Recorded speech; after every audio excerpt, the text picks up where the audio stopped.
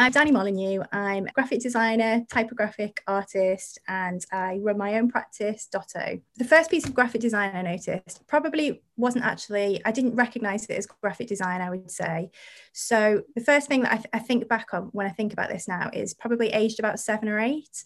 I used to be really obsessed with like signs. So things like really, really basic things like, like dogs are barking or beware guard dog, or things like don't park here, like all the kinds of really rough signs that people used to write. And I've got this really strong memory of sitting outside, things like outside a bank when my parents went to go and you like do something in the bank, and I'd be in the car waiting, and you're just bored in the car and you're like looking around. And I used to notice all these signs, and I used to make them into really stupid rhymes at the time, like private road, no parking, or the dogs are barking. Like, that's why it's just in my head. So when you first mentioned it, I was thinking that's one of the things that really sticks into my head. But in terms of actual like proper graphic design, the thing that I remember most is probably aged about 16. I used to collect the Face magazine, and I was really, really obsessed with it. So I mean, I've got a few of them now still. I only kept a few. And again, I didn't probably realize graphic design again as a term, because at the time I was just into art and fashion and music. And it was only doing my art foundation later on that I sort of understood, like what that was and what that could be. I think that the sort of the language, and again, I didn't know about Neville Brody at the time either. And like, like how that was kind of iconic graphic design thing. I just really liked the style, the simplicity, the kind of use of color, all of those things in the layout, and obviously the writing, all of those things. So I guess actually like those kind of things have influence, like when you look back now, kind of language and all of those things. So yeah, they're probably two of the things that stick in my head. Okay, present.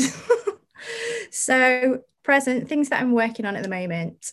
There's a couple of different things, probably things that I don't want to go into a huge amount of detail, but I'm working on a book for an artist at the moment with Penny Lee, which I'm excited about. So that's going to be really nice. And I don't want to talk too much about it, but I'm kind of looking at more of the sort of type angle, and I'll be doing some like sort of hero type pages and looking at setting and layout and things like that. So I'm looking forward to that one. That should be a good one.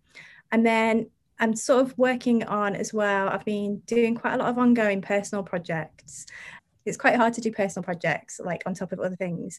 And it's basically, I'm going to be exploring some early influences. And again, I don't want to talk about it too much because I want to do it without explaining.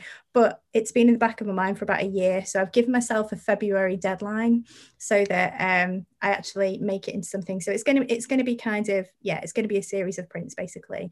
And future. So actually thinking about one thing to like upcoming graduates or new designers, it's quite difficult because there's loads of different things. But actually I've been doing a lot of catching up with students that have been looking for kind of advice and that kind of thing. And one of the things that's coming up a lot, and it's often from young women, although not always, it's a kind of fear of putting themselves out there.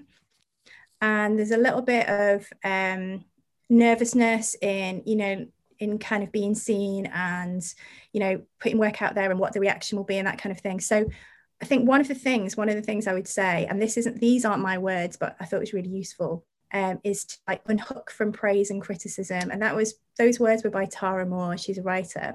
But it's that kind of thing about not getting obsessed with what people will say or what people think about your work or what you do. So if you're sharing something, sort of not getting hung up on things like likes or dislikes or comments and that kind of thing. And kind of, because when you start working to sort of kind of work for people to like your work in a way, you're kind of going on a different path, and then you're sort of trying to please people and you kind of lose the point of what you were doing.